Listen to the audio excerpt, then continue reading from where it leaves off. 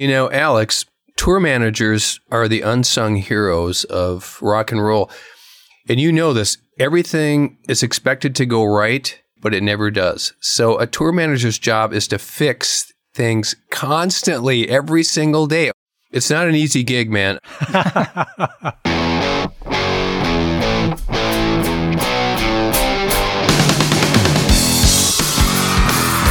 Hello, Cleveland! Turn your speakers up to 11 because it's time for Too Much Effing Perspective, the podcast that asks musicians and entertainers to relive their most Spinal Tap moments when nothing goes right and everything gets weird. I'm your host, Alan Keller, a comedy writer in LA and former lead singer of the least heralded Chicago band, the Falling Wallendas. And I'm your co-host, Alex Hoffman, former tour manager for Radiohead and former lead singer of the least heralded Milwaukee band, the Vainglorious.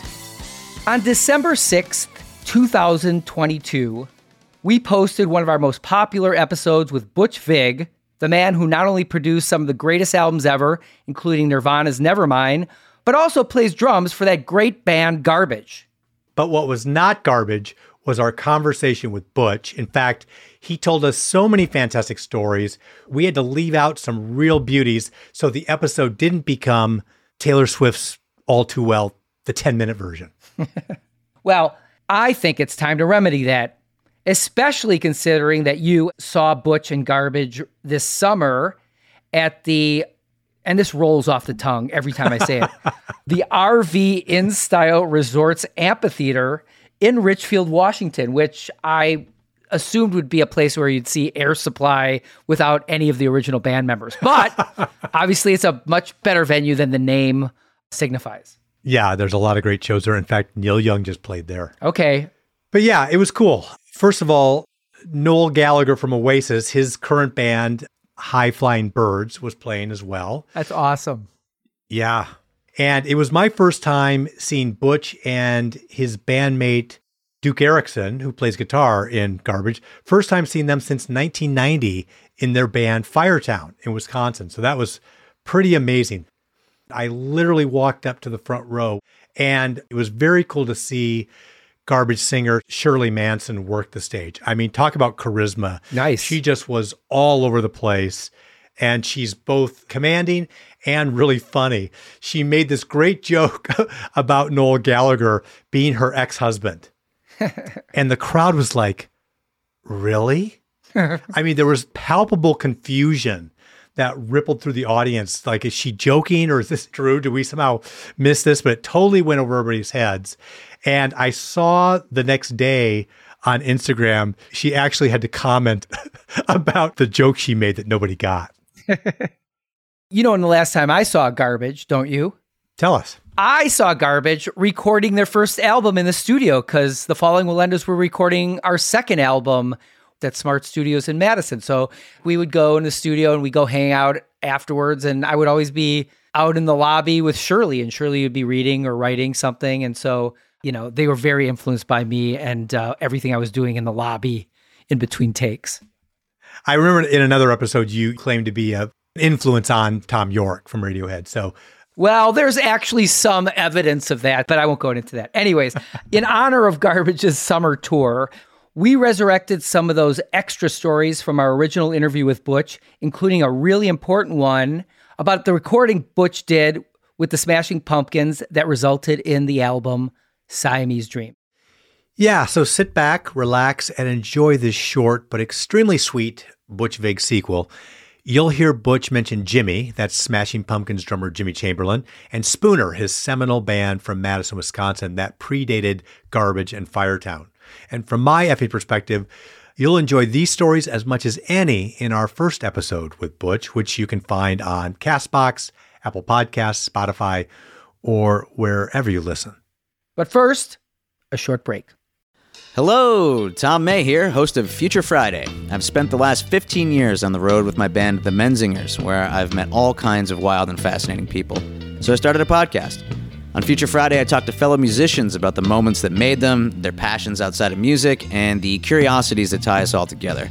I've also talked to the likes of UFO researchers, magicians, soldiers, and documentary filmmakers, and I'm constantly searching for folks that can shape and change our view of the world. You can check out Future Friday wherever you like. This is the story of Whitney Houston. This is the story of Kurt Cobain. Of George Michael, of Otis Redding, of Amy Winehouse, of Michael Hutchence, Bob Marley. This is the story of Prince. It's a new podcast series about how they died, why they died, and why we're still talking about them so long after. It's like nothing you've ever heard before. It's storytelling. But it's more than that, because rock stars, they tell us how we feel. They change our mood. They change the clothes we wear, the people we hang out with, the way we remember things. It's them who give us those ludicrous moments, the ones where you're jumping around, singing your heart out, feeling understood. And it's those moments we'll help you remember, the ones you're thinking about right now. That feeling. That feeling. It's coming soon from Crowd Network. Just search for Death of a Rock Star on your podcast app. And subscribe now.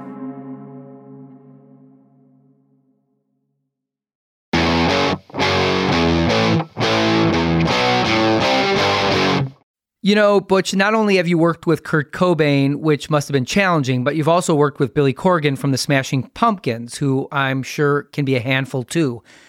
How do you work with the big personalities and egos that you find in rock music? From my point of view as a producer, when you're working with someone who's very talented, psychologically and emotionally, they can be all over the place. And it's my job to sort of understand that and rein them in when necessary, and also encourage them, push them. And I've realized after producing for all these years that half of what I do is psychological. You know, half of it is technical in terms of the arrangements, how the drums and guitars are sounding, what the vocals are like, what the performances are like. The other half is sort of negotiating what's going on in the artist's head, the band's head. Well, the last time you and I were actually in the same room together, Butch, was when you were with Billy mixing Siamese Dream at Rumbo Recorders in LA. I came by to interview to be their tour manager. And I remember kind of walking in the control room where you guys were mixing. And the first thing I hear him say is, "Oh, that just takes all the balls out of the song." Something wasn't going quite right. I didn't get that gig. That was actually a Spinal Tap moment for me, because 2 days before going to meet with the Pumpkins, I had gotten fired from the tour I was on with the band called the Auteurs. I know the band, yep. So I was kind of hoping that word that I'd gotten sacked wouldn't make its way to their camp. And my next gig ended up being Radiohead on Pablo Honey, so it all worked out. Yeah, you know, Alex, tour managers are the unsung heroes of rock and roll. And you know this, everything is expected to go right on any given day, but it never does. So a tour manager's job is to fix things constantly, every single day. Oh, this didn't happen. We need to do this. We need to do that. It's not an easy gig, man. You have to have the patience of a saint, the wherewithal to understand the psychology of all the people you're touring with, how they react to certain things, and they have to be coddled. They have to be pushed. They also have to be told where the fuck to go on any given moment of any day. So it's not an easy gig. I kind of remember you coming into Rumbo, but we were so burnt out at that point. We spent 5 months recording Siamese Dream in Atlanta at Triclops, and then we spent 6 weeks mixing with Alan Moulder at Rumbo, and we mixed basically 7 days a week. So we were super crispy. The end of that record is a blur, but in hindsight, Siamese Dream to me still sounds as vital now as it did then.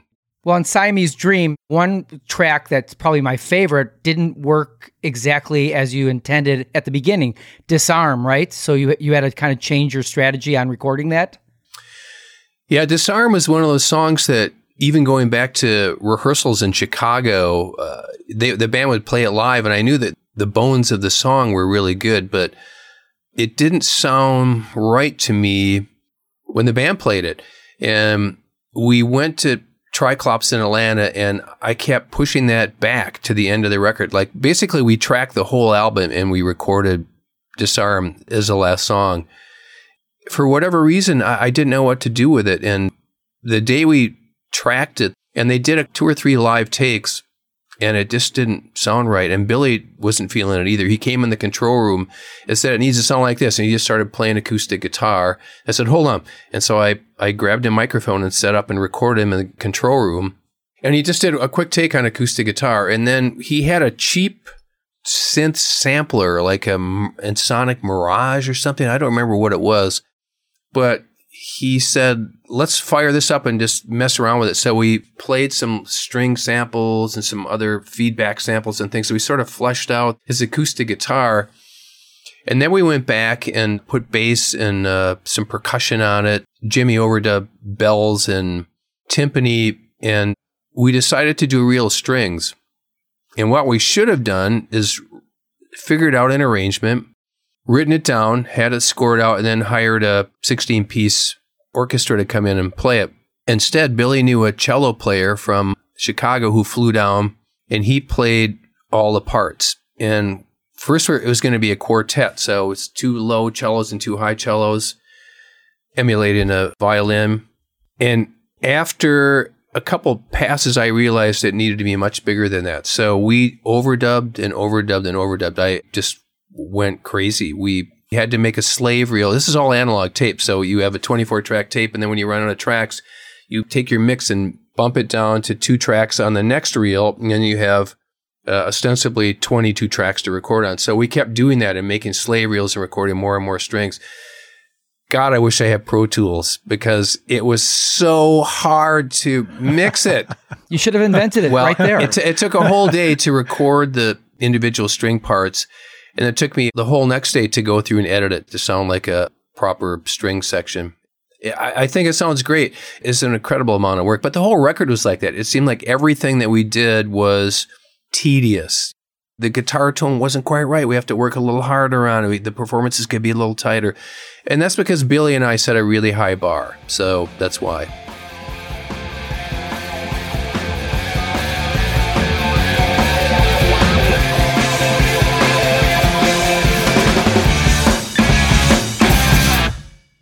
I'm just wondering, did you ever have good crowds when you were playing in your polka band?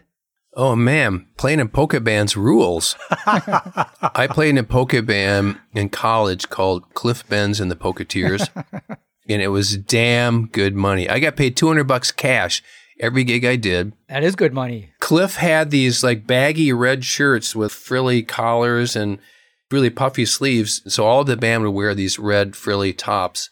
And I knew some polkas, I'm from Wisconsin, and there was a polka hour every day on the local radio, but I wasn't steeped in polka history like Cliff Benz was. So every song, I would look at the bass player, Tom, and it would be going, doom, doom, doom, doom, doom. He would look at me and go, doom, doom, doom, da-da-da. We ended every song the same way, doom, doom, doom, da-da-da. That's polka law. It's polka law. You have to end every song that way. But dude, I got paid $200 cash every gig. If Spooner wasn't playing or I wasn't in the studio, I would take the gig, and it was fantastic. But you did a miraculous cover, didn't you, in the Benz band? Yeah. For the most part, we played polka beats, like two-step, boom, bop, boom, bop, boom, bop. But Cliff threw in 2001 disco, A Space Odyssey, and that was like, and he played it on the accordion, da da da da da da da, and the crowds would go nuts. Now you have to remember, these are like wedding parties and birthday parties and small towns in Wisconsin. So the crowd they were up for it, man. It was so much fun.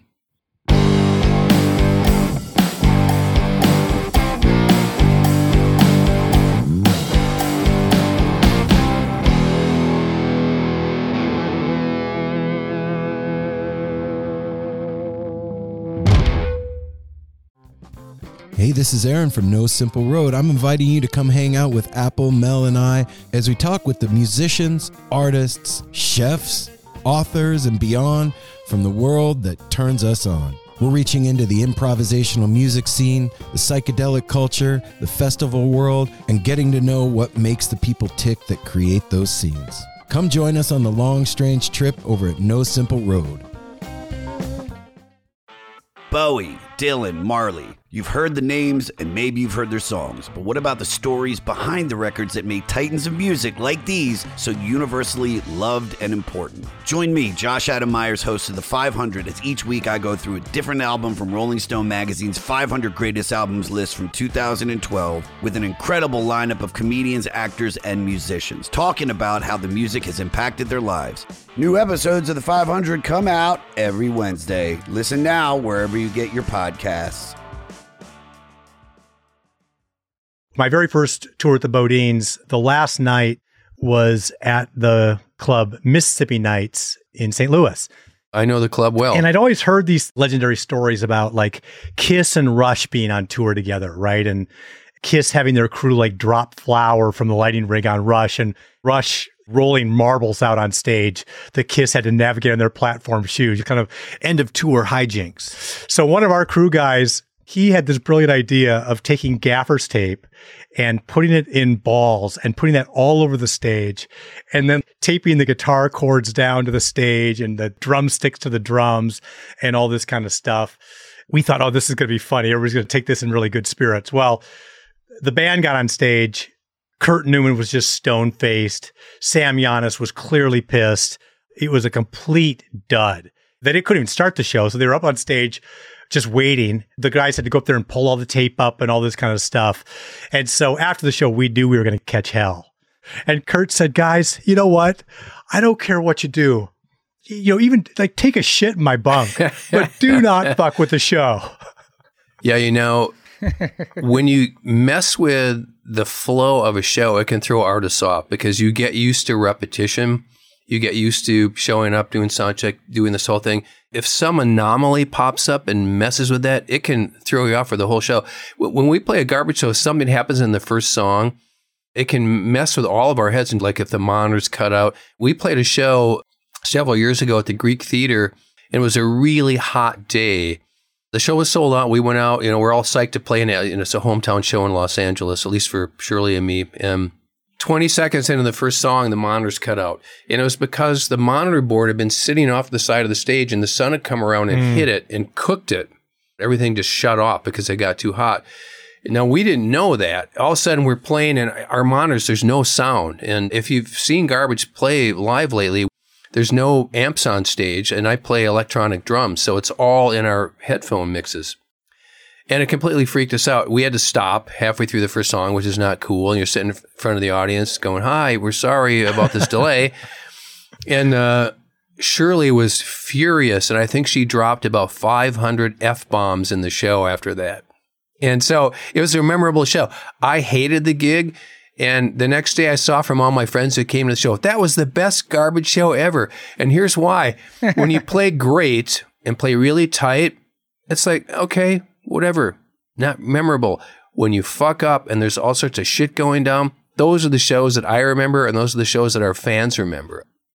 I remember there was one when Radiohead was playing at the theater at Marquette in Milwaukee, and there was some kind of equipment malfunction, and the band was kind of on the cusp of having to stand there, and Tom York took the initiative, grabbed an acoustic guitar, and just kicked into a new song the crowd hadn't heard before and played it really aggressively.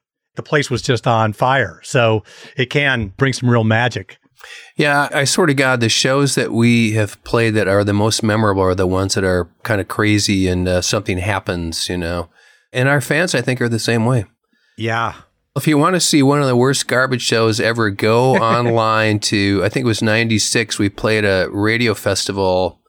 The festival was at a ski hill about an hour and a half outside of New York City.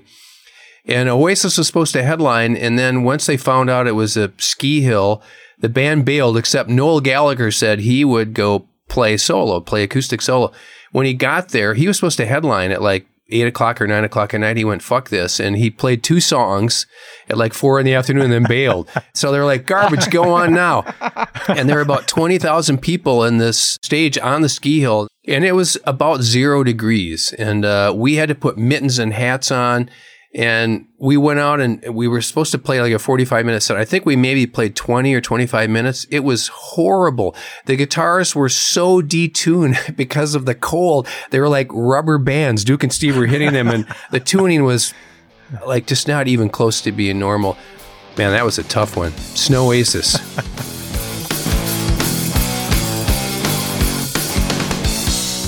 Listeners, I don't know about you, but for me, Butch's stories bring to mind the definition of luck. That's where preparation meets opportunity. And by that measure, Butch is one of the luckiest people I've had the good fortune to meet. Too Much Effing Perspective is a Milwaukee Talkies original. Our editor is Gretchen Kilby. Our music composer is J.K. Harrison. Please follow us on Facebook at TMEP Show. Sign up for TMEP emails on our website. That's tmepshow.com. And hey, we may even send you one. Although it would be as great as having armadillos in our trousers, this podcast is not affiliated with This Is Spinal Tap, and no person or entity connected with the film has sponsored or endorsed its content. This podcast is not affiliated, sponsored, or licensed by Authorized Spinal Tap LLC or Century of Progress Productions.